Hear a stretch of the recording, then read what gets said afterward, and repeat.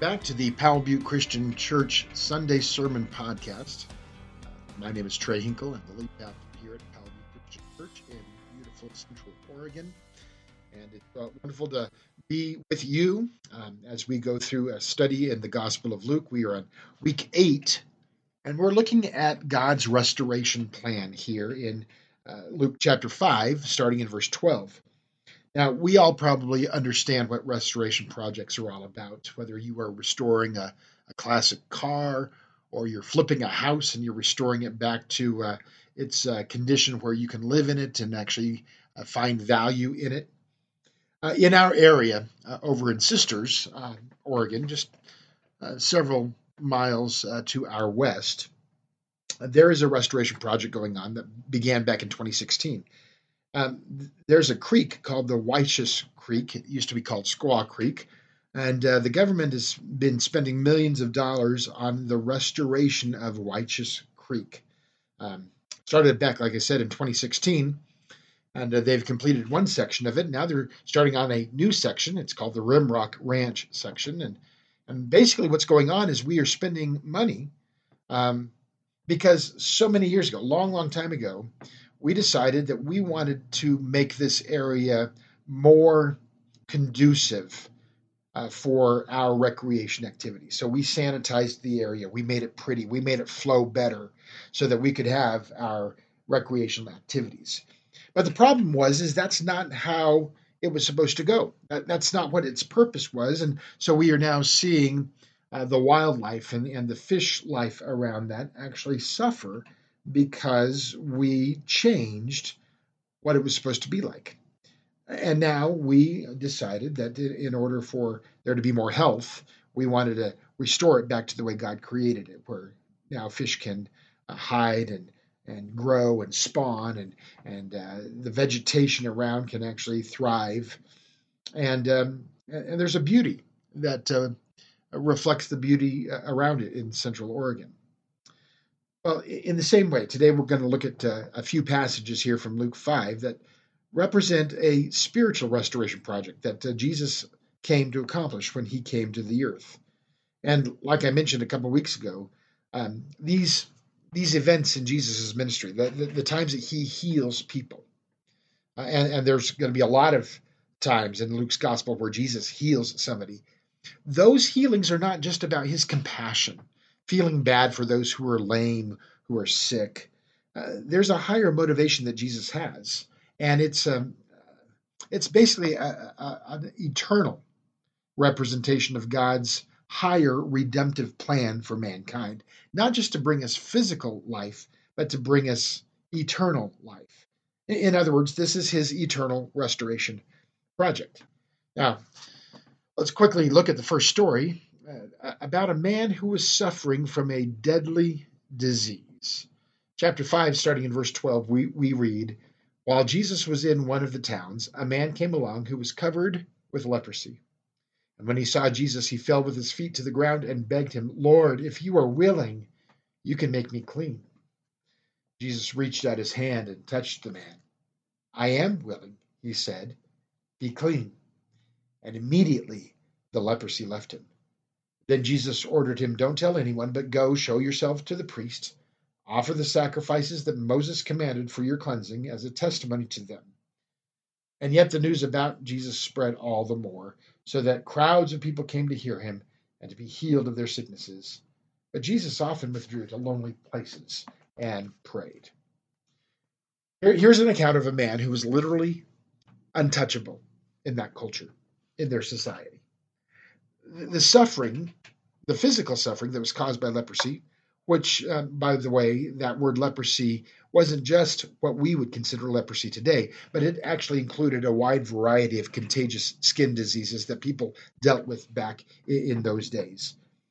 But that physical suffering is only part of the problem. Yes, it's a problem. Your nerve cells would be damaged.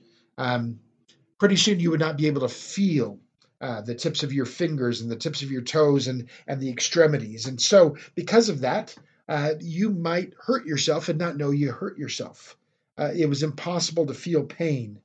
And so extremities would be neglected. They would get infected. They would be burned, perhaps, if you threw something into the fire, dropped something into the fire, and reached out to grab it. You would not know, because you could not feel pain, how badly you had damaged your cells.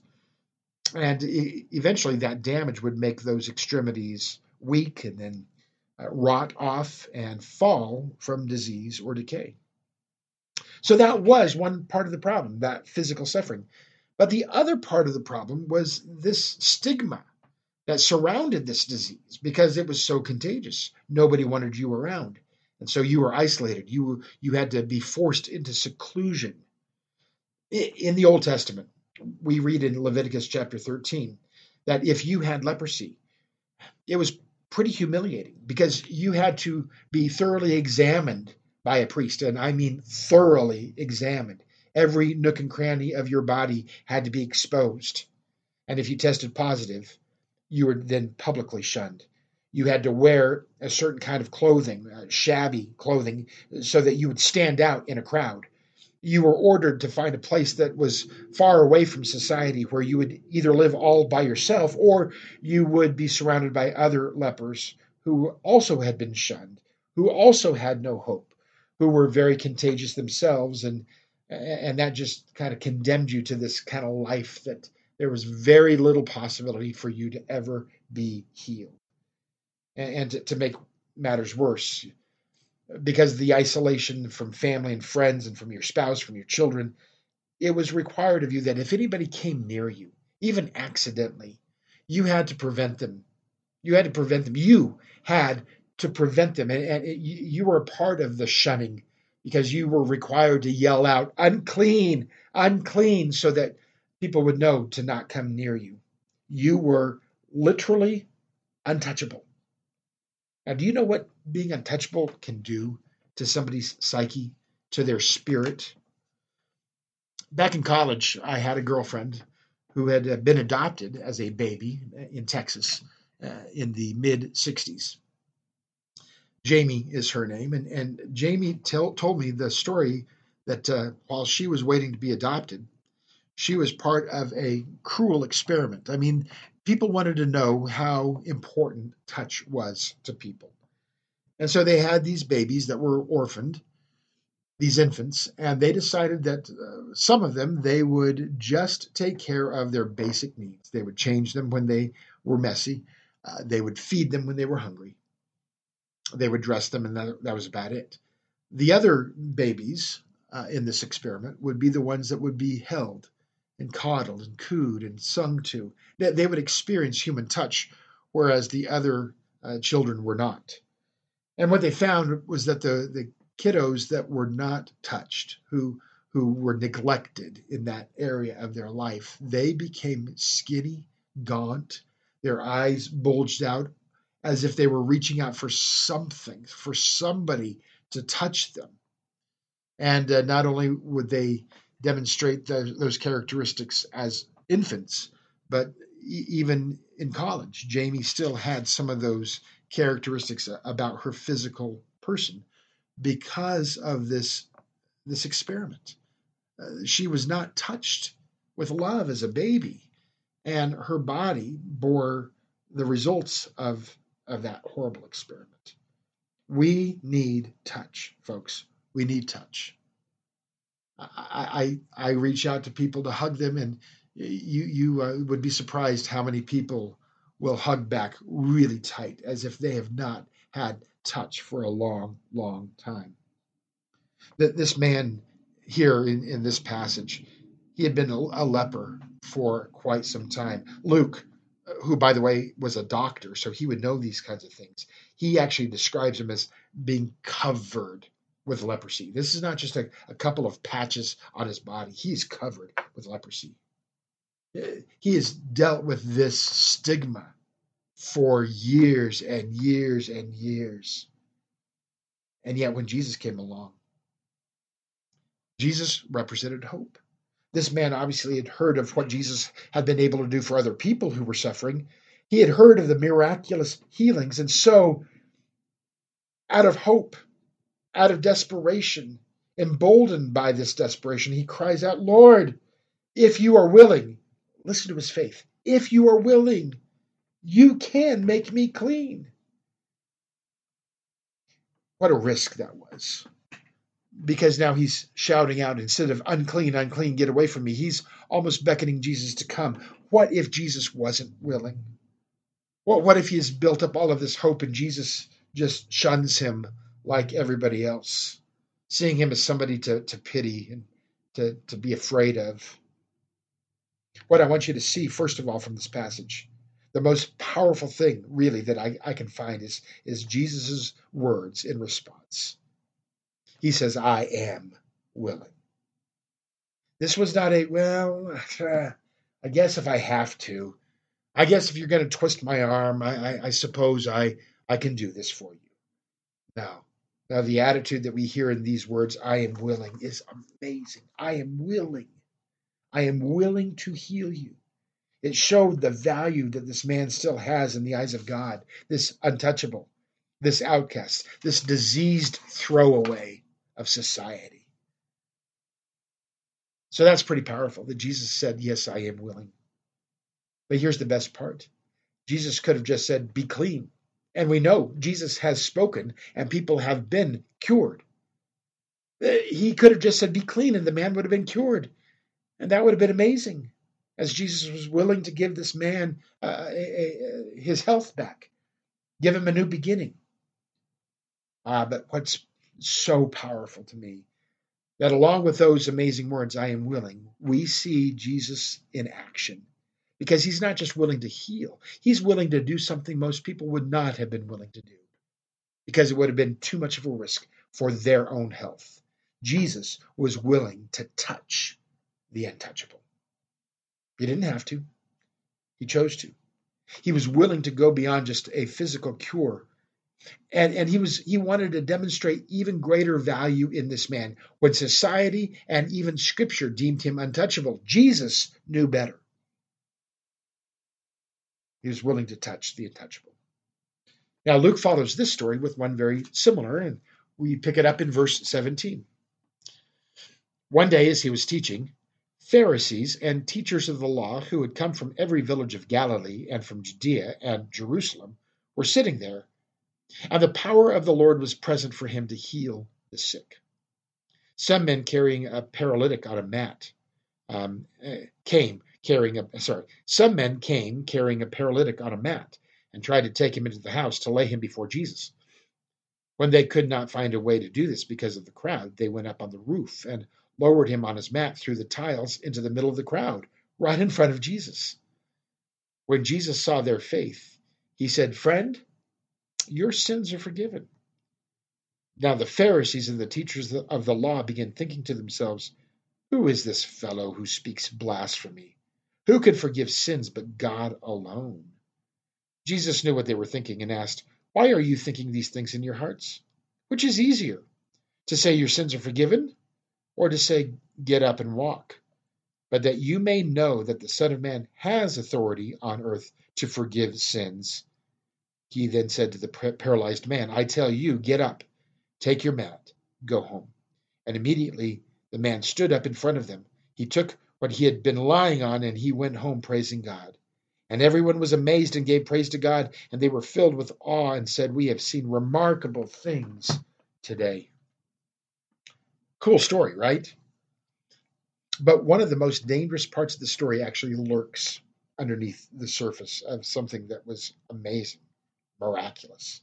See, we could focus on the faith that these four friends who brought their paralytic friend to Jesus for healing, we could focus on their faith. We could talk about how weird it would have been to be in that home and listening to Jesus teach and then feel, maybe a bit of plaster from the ceiling above break off and fall on our heads. And then now we're distracted as we look up and we see a little crack of daylight that gets bigger and bigger as more and more of the roof is being taken apart bit by bit. And then to see these four faces looking down, and then to have the sun blocked out by a pallet, a mat that was being lowered down, filling that space that had just been opened up in the roof. And now this mat comes down and there's a paralyzed man lying on it. It's an amazing story. there's a lot of angles that we can look at. But for me, the most important and what is lurking under the surface that is really dangerous for the religious leaders, that is, this is brought to light in Jesus' first words. As soon as he sees the man, he says, "Friend, your sins are forgiven." Now, what's up with that? I would imagine that the four guys watching from the roof might have been thinking, thank you, but that's not why we brought him. We were kind of hoping for a healing. Interesting. The leper was kind of hoping for a healing, but he got so much more. He got a touch. And here, the paralytic was kind of hoping for a healing. And yes, he received that healing, but again, he got so much more. You see, there was a religious fallacy taught back in that day, and I would argue that there are still places today that still teach this fallacy. And that fallacy said that if you were suffering, it was due to some sin in your life. In other words, if you were suffering, it was your fault because of your sin. This actually stretched all the way back to the very first thing ever written in the Bible, the Old Testament story of Job, where Job was suffering and his friends came to comfort him. Job had literally lost everything. And the friends came to comfort him, and they actually, by coming to comfort him, they began to talk about his situation, and they came at him with this same fallacy. We've come to comfort you, Job, but obviously this happened because there's some kind of sin in your life. God must be punishing you, Job. And Job said, no, I'm actually a very righteous man. I don't know why this punishment has come upon me. They said it's because you sinned. That's exactly what's going on here. Somebody who's been paralyzed, somebody who's suffering must be suffering because of sin. That was the pervading thought in religious circles in Jesus' day. And so the religious leaders would have pronounced this man unforgivable. Why? Why unforgivable? Well, in the leper's case, let's go back to the leper. Somebody with leprosy, there was at least a slight chance of recovery. You know, that's why there was actually a prescription of what to do if you thought you were cured. That God maybe did come down and take away your leprosy. You were to go back to the priest and show them, according to the law of Moses, and they would declare you clean. So that was leprosy. But folks, paralysis is different. Paralysis is different from leprosy. There would be, in their day, there would be no coming back from being paralyzed. That was a permanent problem. And if it was a permanent problem, then in their minds, that was then a permanent punishment, which meant in their mind, this man was unforgivable. The leper was untouchable. This man was unforgivable. And the only way that you would be able to convince these religious leaders that this man could have the hope of forgiveness would be for God to miraculously create muscle tissue and strength and tone where there had been years and years of disuse that had produced atrophy.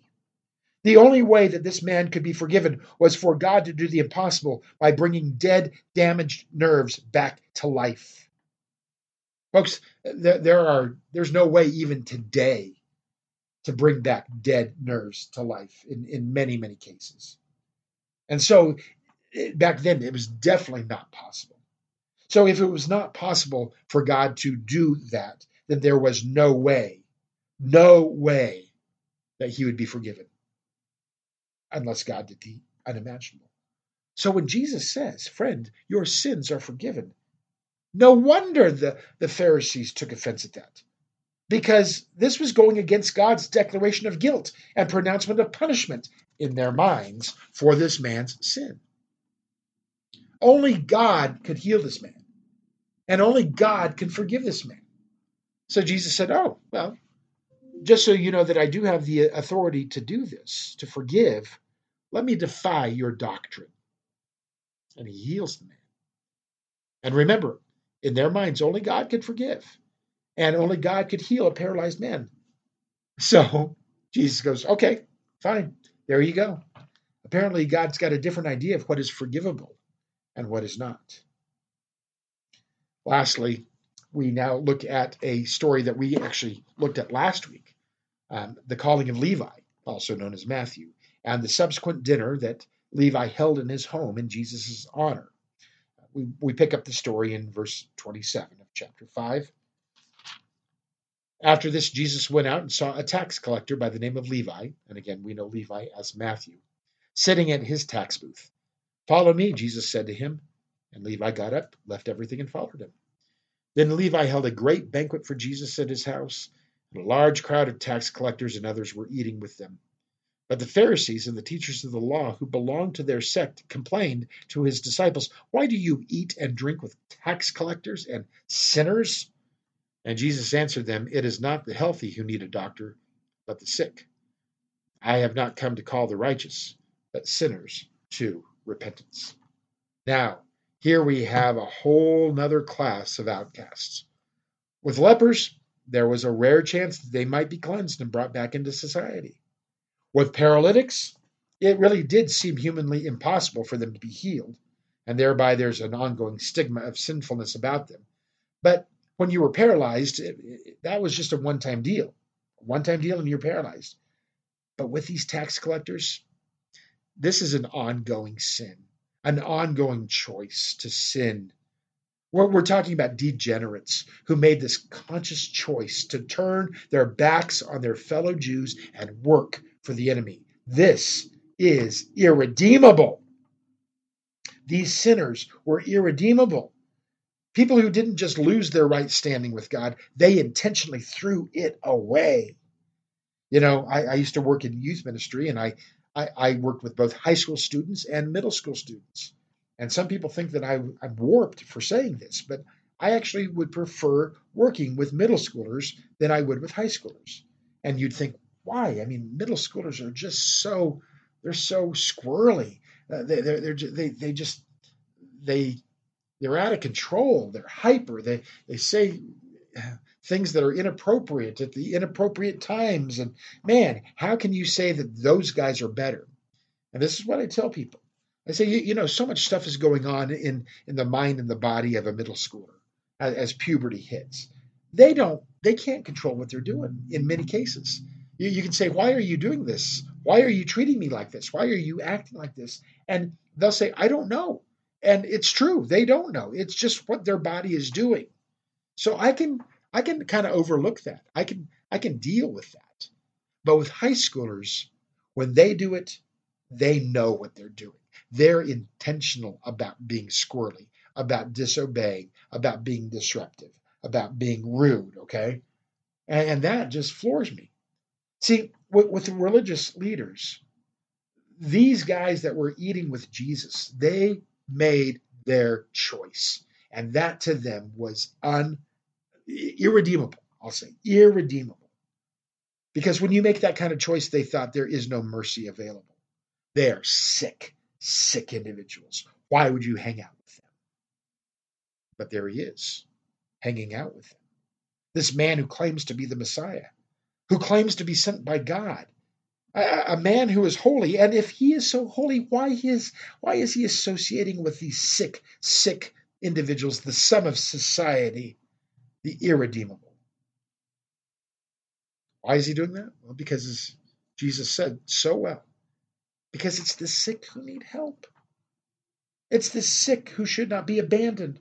It's the sick who need to have the medicine, who need to have the treatment. It's the sick that we need to go to and show them that they are redeemable. Now, what do we make of these three stories? Stories of the untouchable, the unforgivable, the irredeemable. These are the ones to whom Jesus comes to show us God's restoration project. These are the ones that Jesus proclaims are actually the touchable, the forgivable, the redeemable. That's his message. That's his message, that because of the work of the Messiah, people are touchable, they are forgivable, they are redeemable. So now, let's bring it home as I kind of wrap things up today. Let me ask you this. Have you ever felt untouchable? Have you been in the position of the leper? How often have we been chewed up and spit out by our culture because we lack what they think are the things that we celebrate. We get chewed up and spit out because of our lack of beauty or skill or prestige. It happens all the time, folks, and it's devastating. I bet you have felt untouchable at one point. Young girls being told that they have no value unless they look a certain way or dress a certain way or act a certain way towards boys and men. Or young boys who are being told that they're wrong for being boys, for having a wild heart for adventure. Young boys who are told that they're the problem. So they're discarded as punks or thugs who need to be neutered. Jesus came to the leper so that we can understand this truth. Folks, you are touchable. You are not a mistake. You matter. You who are made in the image of an almighty God, you are not worthless. You are not worthless. You have value. You are touchable. Oh, but not only that, not only are you touchable, but you need to know this. Our enemy, the devil, loves to beat us down with guilt. He'll use our guilt. He'll use our sinful nature, and he'll make us feel guilty, so much so that we pull ourselves away from God.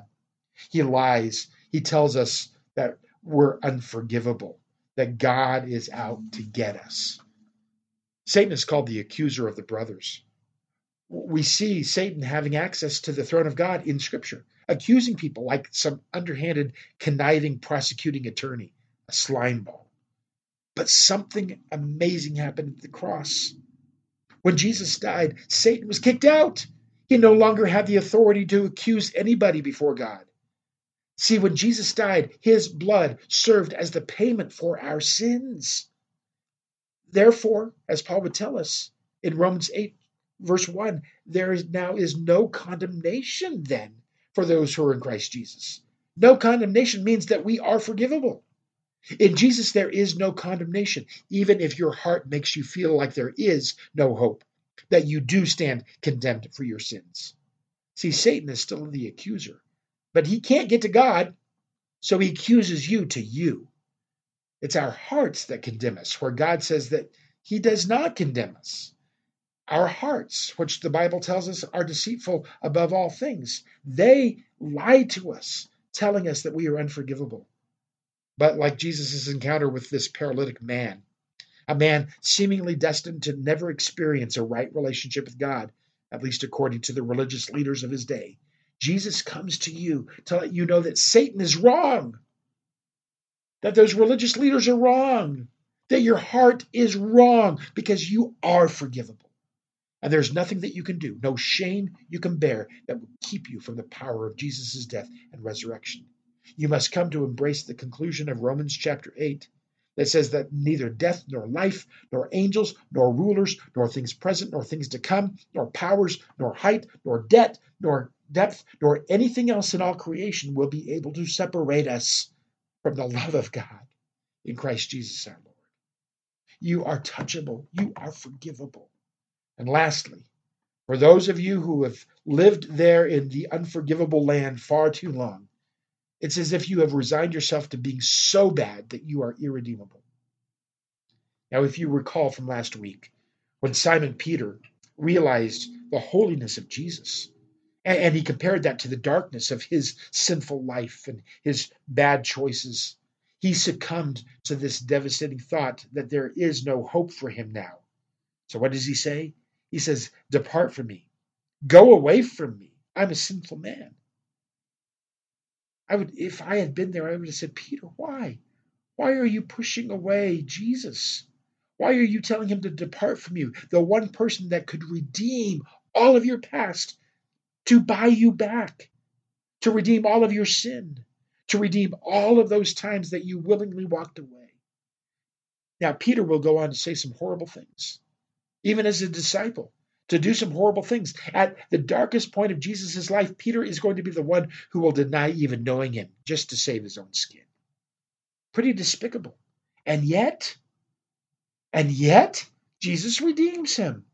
After Jesus rose from the dead, he is intentional to go back to Peter and reinstate him, giving him responsibility in the kingdom, redeeming this apparent failure of a friend and a disciple. How could Jesus accept Peter again? Because Peter was redeemable. Why is Jesus eating with the tax collectors? Because Levi and the tax collectors were redeemable.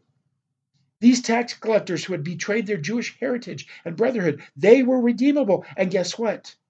So are you. You are redeemable. Satan would love for us to all tell God, go away from me, depart from me, I'm unclean, there's no hope. But God is a God who redeems, who buys us back, who then gives us hope for our life. Isaiah 43, this is what the Lord says, fear not, I have redeemed you. I have called you by name. You are mine. You are precious and honored in my sight, and I love you. I want you all to listen very carefully to what I'm about to say. Because of the ministry of Jesus, as recorded here in the Gospel of Luke, you must know without a doubt, you are touchable. You are forgivable. You are redeemable. Because of God's restoration project, you are loved. That's why Luke uses these three stories, because they epitomize the extreme of what it means to be untouchable, unforgivable, irredeemable. And yet it doesn't matter. Even in the extreme, God's love conquers all of that. You are touchable. You are forgivable. You are redeemable. You are loved. Now, one last thing. Because you're loved, there is one more thing that I must encourage you to remember. It comes from 1 John chapter 4, verse 19. And if you could memorize this, that would be wonderful. 1 John 4:19, we love because he first loved us. We love. We are characterized by this wonderful, divine, agape, selfless love. Why? Because he first loved us. You know, I wonder sometimes how the Pharisees got to the point of being so condemning, so opposed to the mercy and the grace of God. How they could deny lepers and paralytics and tax collectors access to God's mercy and grace. Well, it was probably because they had forgotten that they had also fallen short of the glory of God, that they also were sinners in need of forgiveness, that they were also damaged goods in need of restoration. Folks, it's too easy to fall into that trap. But because it's so clear from this morning's passage that you are loved, that you are touchable, that you are forgivable, that you are redeemable, there is now a calling on every one of our lives if we are disciples. Let me put it this way. You are touchable. Therefore, God calls you to bring that touch to other people who feel untouchable. You are forgivable. Therefore, God commands us to be people who are willing to forgive other people. And you are redeemable. Therefore, God has commissioned you to take the message of the gospel, the good news, to every nation, every race, every people. That good news is that if God is for you, no one can be against you. There will always be hope. This world is filled with people who need to know that God loves them, that they are touchable, that they are forgivable, that they are redeemable, but they will never know that until God's people have come to understand, that the ones who have come to understand his amazing grace and his inexplicable mercy and his unfailing love. When we decide that we will now live as his ambassadors, that we will serve as his hands and feet, sharing that good news to other people who can then hear about his amazing grace and his mercy and his love. If we can say we are going to be his vessels to show this world God's love, then we are fulfilling the great commission that he's given to us. This week is different. It's special. This is the week where people who might have told you no 51 other weeks of the year, if you invited them to church, they might just say yes this week, because somewhere deep down inside of their psyche, they know that Easter is a special event, and maybe they used to go a long, long, long time ago.